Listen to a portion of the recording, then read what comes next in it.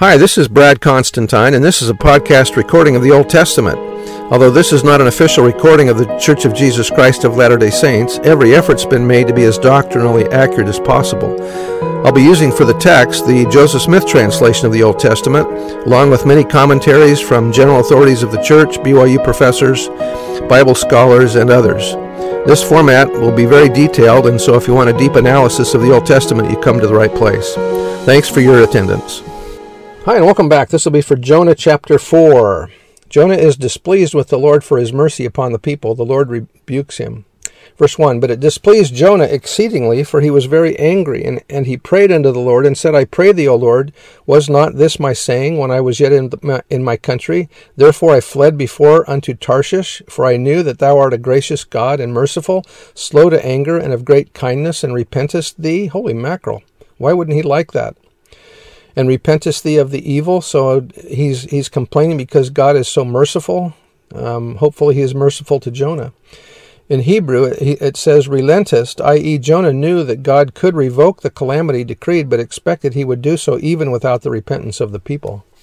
Verse 3, Therefore now, O Lord, take, I beseech thee, my life from me, for it is better for me to die than to live. Then said the Lord, Doest thou well to be angry? So Jonah went out of the city and sat on the east side of the city, and there made him a booth or shelter, and sat under it in the shadow till he might see what would become of the city. I think he's hoping that it might be destroyed.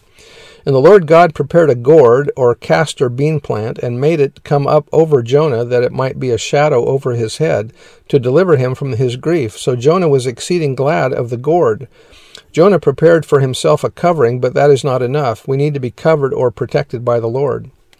But God prepared a worm when the morning rose the next day, and it smote the gourd that it withered. And it came to pass, when the sun did arise, that God prepared a vehement east wind, and the sun beat upon the head of Jonah, that he fainted, and wished in himself to die, and said, It is better for me to die than to live.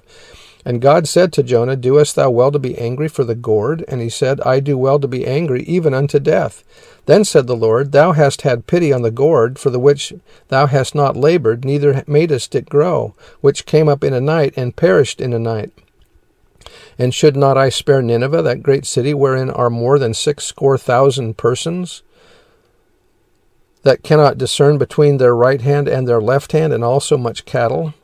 Here Jonah demonstrated a second weakness. He pouted because the people did repent, and turned his wrath away, and did turn the God's wrath away.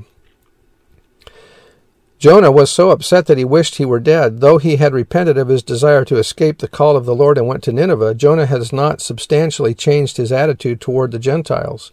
The Lord taught Jonah in a way that he could understand that all things are in his hand, the gourd, the worm, even life itself. First, the Lord sent the dreaded east wind, which was very destructive, for it blew off the hot, dry Arabian desert.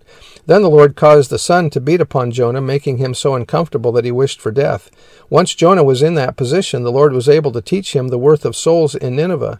Because the thousands who lived in Nineveh were ignorant of the saving gospel principles, they could not fully discern between their right hand and their left hand.